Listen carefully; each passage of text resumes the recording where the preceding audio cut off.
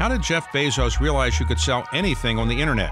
Why did Bill Gates create Control-Alt-Delete? How did synchronized swimming prepare Christine Lagarde for international politics? What made Bob Iger bet big on Marvel? And what inspired Diane von Furstenberg to create the wrap dress? On the David Rubenstein Show, Peer-to-Peer Conversations, I uncover the untold stories of the world's most successful leaders.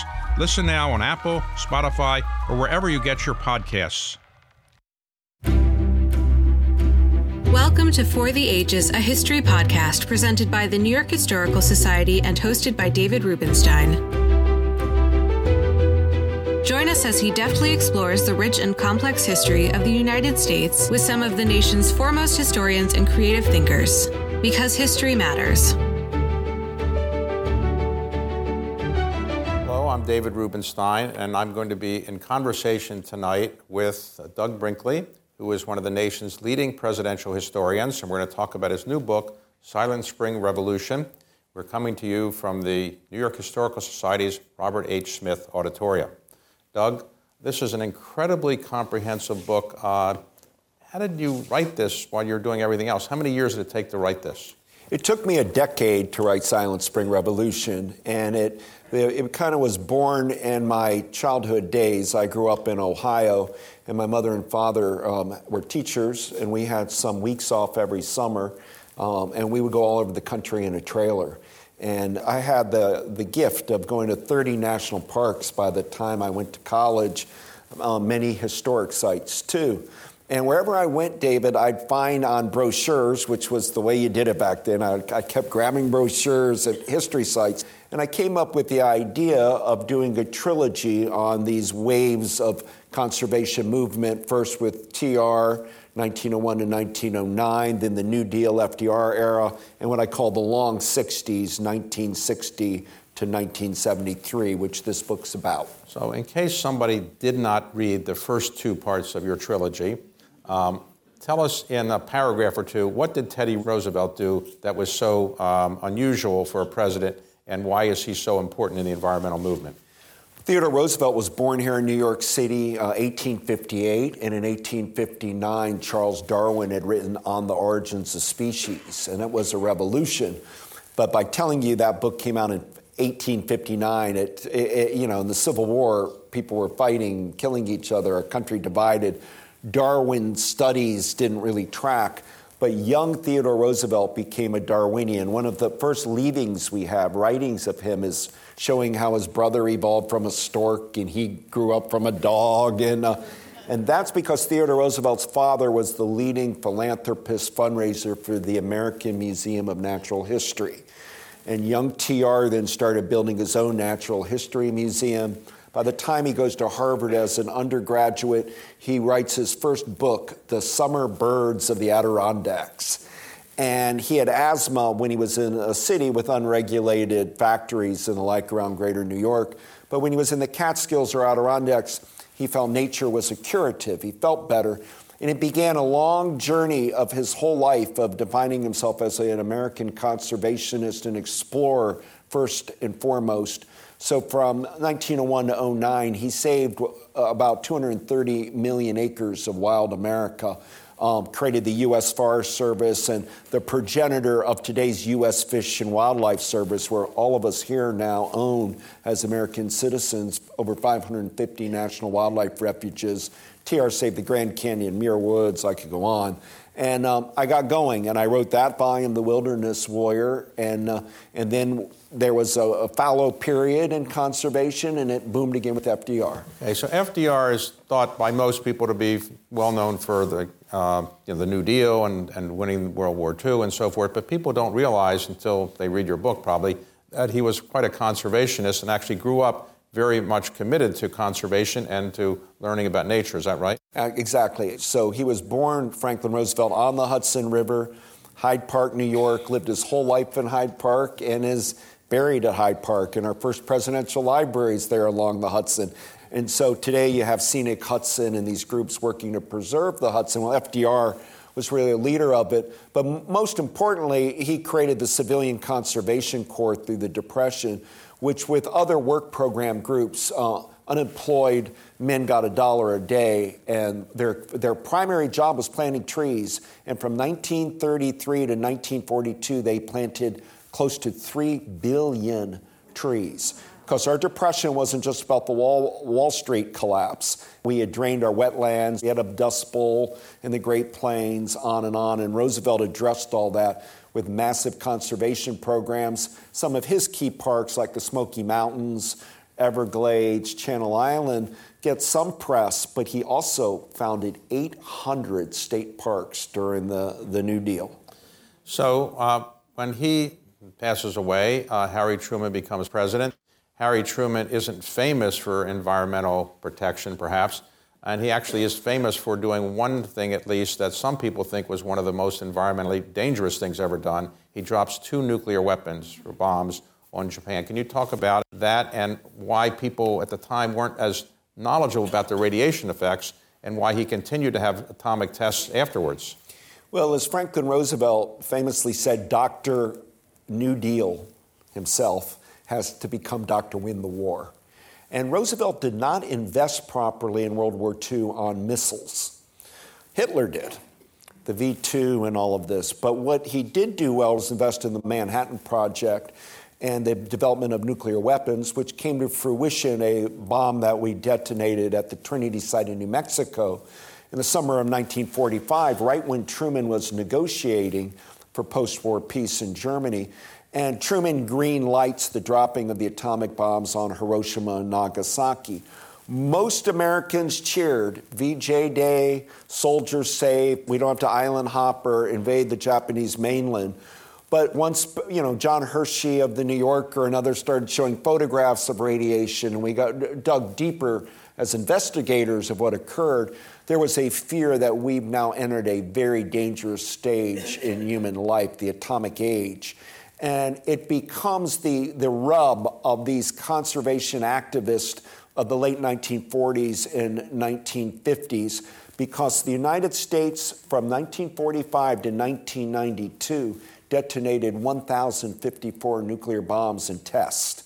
And the state that got the brunt of it was Nevada, at the Nevada test site. And there was a group of what I would call public scientists, science information movement of the 40s and 50s that said we've got to ban the testing of nuclear weapons. And of course, Russia's doing the same.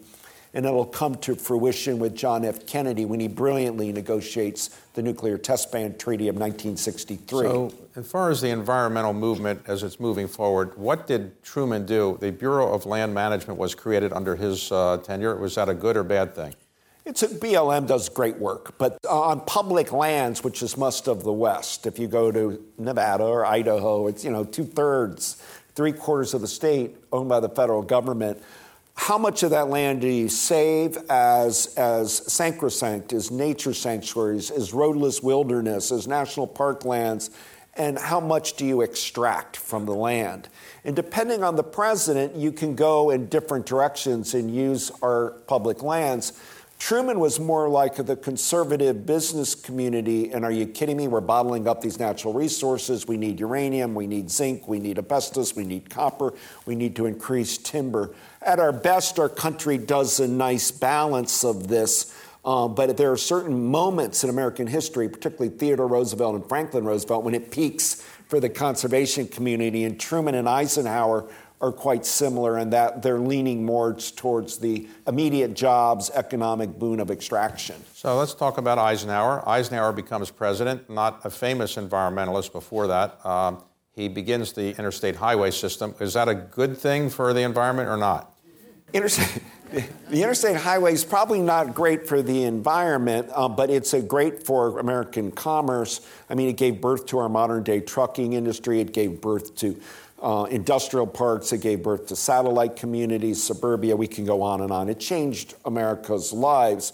But Eisenhower was a logistics maven, and he wanted it done. He built quickly, and it got built quickly, and we didn't do a great job on urban planning on some of it, meaning neighborhoods like Storyville in New Orleans, where jazz was born, just the I-10 just rips and devastates the community. But while the interstate was being built in the 50s, a wilderness lobby came out, which is a leftover from FDR, And it's led by the Sierra Club, David Brower, and a man named Howard Zahniser of the Wilderness Society.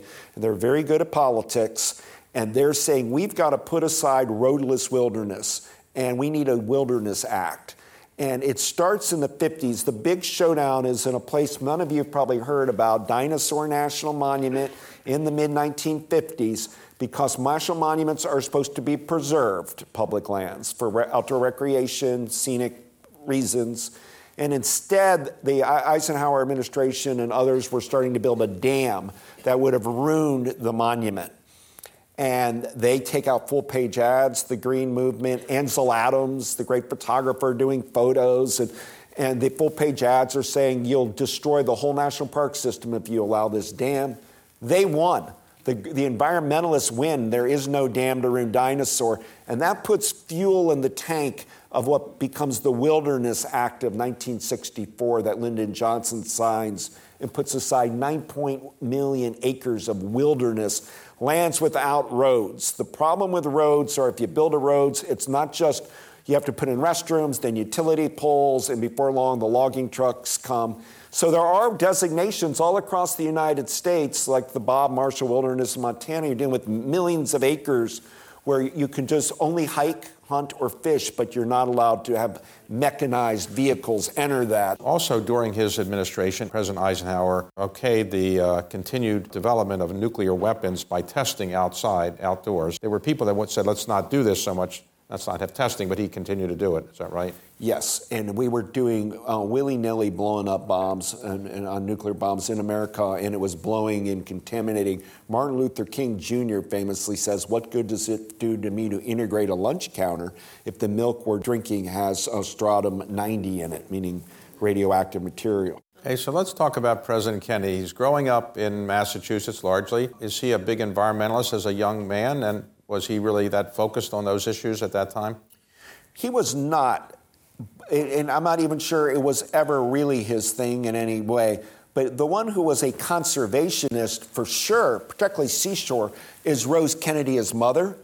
And so it's Jack Kennedy as a senator with his mother cheering him on. And Kennedy cuts his teeth, and makes impact by promoting as a senator saving of Cape Cod. In his first year in the White House, he saves Cape Cod National Seashore, and then Padre Island National Seashore in Texas, and Point Reyes National Seashore in Marin County, California. These are high real estate valued areas. It's easy to go save a hunk of the Brooks Range and run your acreage up as president, but to actually negotiate, like for Cape Cod, with the cities of Truro and Wellfleet and Provincetown and get this park and dunes surrounding communities was really an incredible feat. But his most important environmental achievement, without doubt, is the nuclear test ban treaty. Can you explain what that was about and why he was so proud of it? Kennedy was, as we all know, shocked by the Cuban Missile Crisis. I mean, we almost came to war. And his takeaway, to his credit, is he listened to protests. I write in the book about a group called Women Strike for Peace, protesting, stopping, banning the bomb. Coretta Scott King's going to Geneva, stop testing nuclear weapons. And Kennedy takes them seriously, the anti-bomb movement, if you'd like. And he sends, as his covert secret ambassador with nobody knowing at state CIA, the editor Norman Cousins to negotiate with Khrushchev and the Pope on finding a way to get both Russia and the United States to ban testing of nuclear weapons after... In the atmosphere. In the atmosphere, that we still could do nuclear testing underground. But it was that atmospheric blow, the downwinders of people getting sick from it, and it was showing itself in tundra in Alaska or wheat fields in Kansas. And Kennedy drove that home on his own. So President Kennedy was very interested in this, and he gave a speech at American University where he was outlining what he really thought we should do in a test ban treaty, and the Soviets picked it up. Is that right? Yeah, Pravda loved it, and it went on all the Russian radio. My God, Kennedy's really serious about banning nuclear weapons.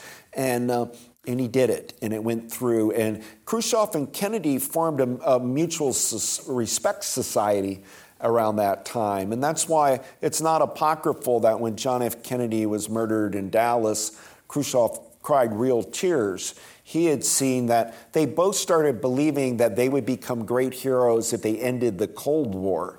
And not everybody in the Kremlin liked that idea, not everybody in the U.S. government liked that idea, but they were starting to become peacemakers. So it's tragic, Kennedy's death, in many ways. So we now know that the underground testing isn't so safe either, because we have all kinds of information that shows that when you do underground testing, it does pollute the land, and ultimately it seeps up. So it does. Now there's not as much underground testing either. Is that right? There's not, and it's probably not a good idea to test it at all. When you do an underground, it seeps, it hits water supplies. It's problematic. But it's better than it would be if it were in the air all the time. So Johnson becomes president, and he wants to do a number of things to fulfill the legacy of President Kennedy, and one of them is the wilderness bill you talked about earlier. He actually pushes that through. What does the wilderness bill actually do? It's the hiccup on getting this wilderness land, roadless wilderness done, was a man named Wayne Aspinall, a conservative Democrat from Colorado, who thought that this is nuts. But Johnson was close to Aspinall and did the arm twisting, gave him a couple of irrigation projects, and horse traded with him and got his vote on it. And once Aspinall folded, it happened. And today we have millions and millions of acres. And wilderness land can be described as parts in a national park. You in New York or us in the East don't focus on a lot, but in the West, they know about these wilderness landscapes. So Lady Bird Johnson wants a project. Mrs. Kennedy had a project to improve the White House. What is the project that Lady Bird takes on to produce, let's say, beautification in Washington initially? She's an important part of my book because Lyndon Johnson could be more transactional about things. But what her big thing was what I would call, she was anti-ugly. She didn't like seeing ticky-tack developments and roads. She much preferred the Blue Ridge Parkway or Taconic in New York area, and was wondering, is there a way, after the interstate highway system has ruined these things, that we get control over roadside beautification? She started fighting against the billboard lobby on roads. But she also promoted wildflowers along scenic areas. In your book, you point out that the president wanted the Highway Beautification Act passed, and it wasn't going so well, so he calls his cabinet together and says, get this done in the next week or so because Lady Bird really wants it, and if she wants it, I want it. He had told Lady Bird no matter what, he's getting this done for her. And my God, he rattled cages in Washington to get it done. And I write in the book, there are some of these beautiful, spontaneous moments of Lyndon talking about natural beauty. But the problem was the Vietnam War, because here we are spraying Agent Orange over jungles in Vietnam, and how are you an environmentalist at home because you're saving New National Park or a wild and scenic river? So up until my book, I feel Lady Bird's caught some credit, but I feel I've given Lyndon proper credit for many of the initiatives he did, not just the Wilderness Act, roadless wilderness, but wild and scenic rivers, parts of our rivers that will stay pristine with federal protection. The Trails Act? Trails Act. Lyndon Johnson signed that and saved the Appalachian Trail of today, the Pacific Crest Trail, and all these trail systems, Mormon Trail, Oregon Trail, Santa Fe Trail, and Lyndon is a progenitor of that. What about the Endangered Species Act? Endangered Species, Lyndon Johnson, 1966, in its first manifestation, and they're trying to listen to what we call the bedroll scientist, the people that are living in far-flung places and what species are really in peril. We started now looking to save a lot of not just the eagles in crisis and hawks, but alligator and manatee and grizzlies and on the lists go. And then that 66 Endangered Species Act gets updated in 69, and then the one we're living by today is the 1973 agreement, which passed during Nixon's presidency. So let's talk about President Nixon. People may remember him for many things, but maybe he doesn't get the credit that he deserves, some people would say, for all the environmental things that happened during his administration. So why don't we go through some of the most amazing ones of them? But his administration started with the oil spill in Santa Barbara. Why was that such a big crisis at the time. When we think of Nixon, we forget that he was a California politician. And by 1968, when Nixon had run for president again, environment was a big deal in California. And Nixon fell into that fold enough that he wanted to be seen as environmental sensitive. Well, lo and behold, he's president only days, and the Santa Barbara oil spill happens, and you get, birds that are in gook. And then Nixon not only has that going on, but in the summer of '69, when the country is supposed to be talking about Neil Armstrong and Apollo 11, Time Magazine's putting Cuyahoga River on fire in Ohio, and the Rouge River in Michigan had caught fire. I mean, so that visual of you take a match and drop it on the river, and it's an inferno. How does a river actually catch on fire? So much just grease and oil, petrochemical products from runoff. And in Cleveland area, Ohio wasn't doing a good job of it, and some of the areas around Cleveland were just dumping all of this into that river. The good news is it's cleaner today, much cleaner, and now it's a national park, the Cuyahoga River. So what you call, I think, the Magna Carta of environmental legislation, the NEPA, the National Environmental Protection Act, is passed under President Nixon. What does the NEPA actually do? The biggest thing, NEPA, as some people call it, is it demanded environmental impact statements. So let's just say if the Department of Defense wanted to build an Air Force base, before they could build it at a location, and much more, they would have to have environmentalist scientists say, here's the environmental damage a project will do. Well, NEPA creates the Magna Carta because suddenly it opens up a new field, environmental law. He also created the EPA, which was not created, as you point out in your book, by legislation. He kind of created it by executive order. Is that right? That's right. Out of his own White House. Following NEPA, you had Earth Day in April of 1970, and that was Mayor Lindsay here in New York blocked off roads just like, going on now for holidays and all. And it became giant, covered on television. A new bunch of environmental music was coming out. Marvin Gaye, Mercy Me, The Ecology, or Pete Seeger stepping up to save the Hudson, the great legendary folk singer. And books started pouring out, like Desert Solitaire by Edward Abbey and Paul Ehrlich, The Population Bomb, and Stuart Brand's A Whole Earth Catalog. And it just mushroomed by that Earth Day. And Nixon, being a smart politician, said, well, I'm going to get on top of this in the summer of '70. They cobbled together today's EPA, and it's done in the summer of '70, and it opens its doors in December '70. So also during the Nixon administration, the Clean Air Act and the Clean Water Act are passed. And how did those transformative pieces of legislation happen during the Nixon administration? Was it only the Republicans were pushing it, or were the Democrats pushing for it as well? But both parties. Ralph Nader's book in 1960 called Unsafe at Any Speed really jarred the auto industries. And it was about automobile safety, but in the end, it led to conversations about creating a Department of Transportation, and it also led to getting lead out of gasoline. And the reports of how poisoned the air was in Los Angeles in particular, but also New York and elsewhere, started leading a public consensus that we need to do something about automobile emissions. And Nixon signs it in 1970, and it's still very powerful, the Clean Air Act today, just like NEPA.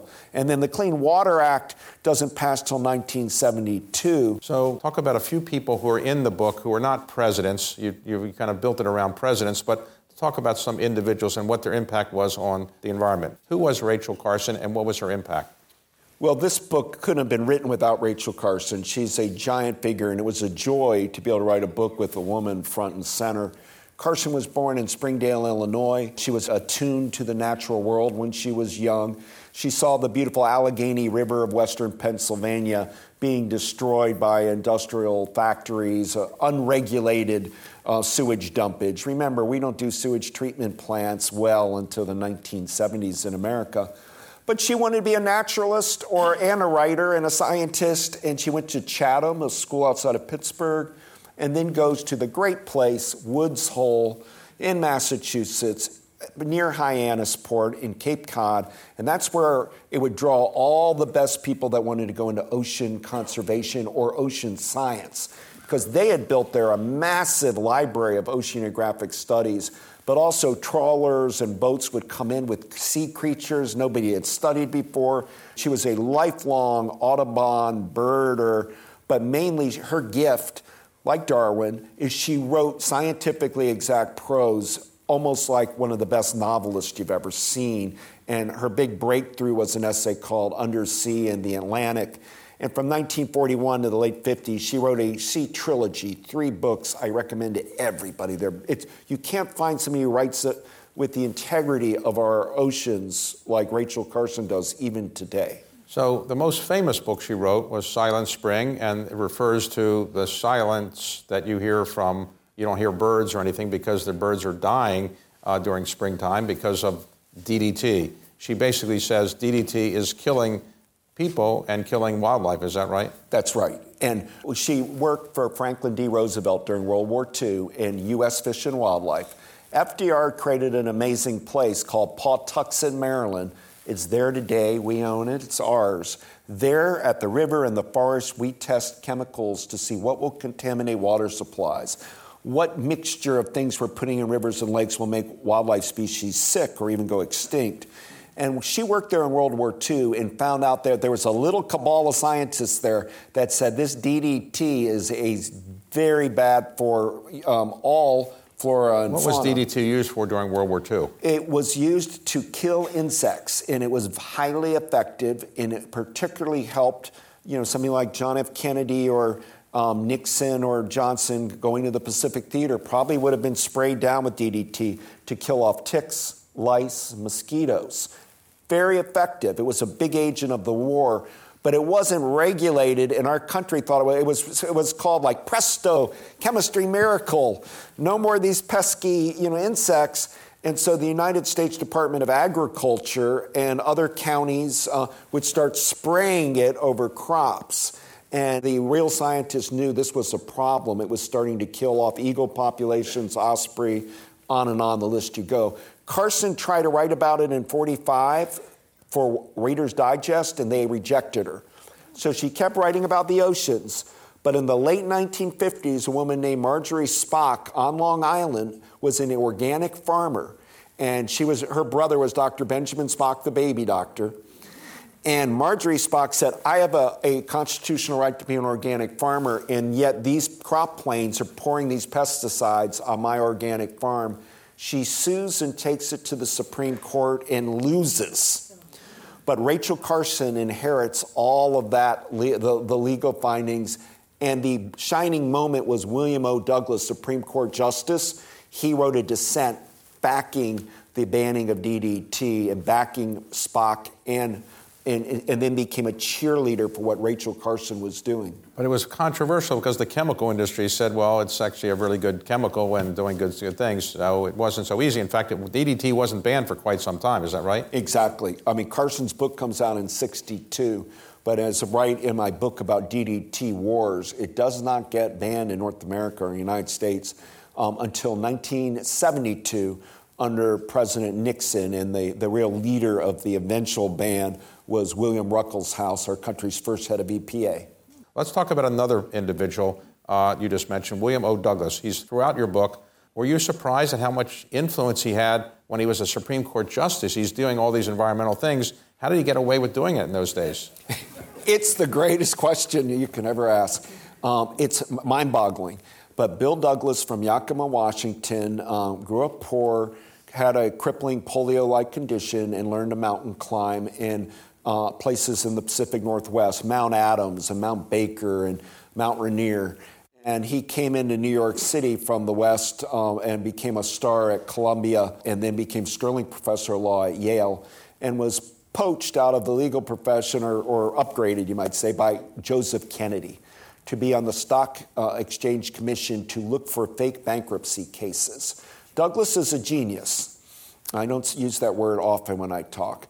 But he was a wild maverick-like figure, and his love was for the outdoors. In fact, in 1951, as Supreme Court Justice, he went to the Himalayan mountains and became a Buddhist and wrote a book called The Himalayas. And then he would write books called My Wilderness about all of these special places, 2 of them in the United States. He even at one point tells a lawyer friend, as Supreme Court Justice, he says, I'm going to bend the law all the way in favor of the environmental movement. And he goes to work at it, and he's a public relations boon. If you have a cause, if Douglas reads about it, he would find a way to influence Eric Severide at CBS or John Oates at the New York Times, or he had all of these people. In many ways, Douglas, and he's the one who backs Carson's action so much, he's triggering a new environmental awareness. His heroes are FDR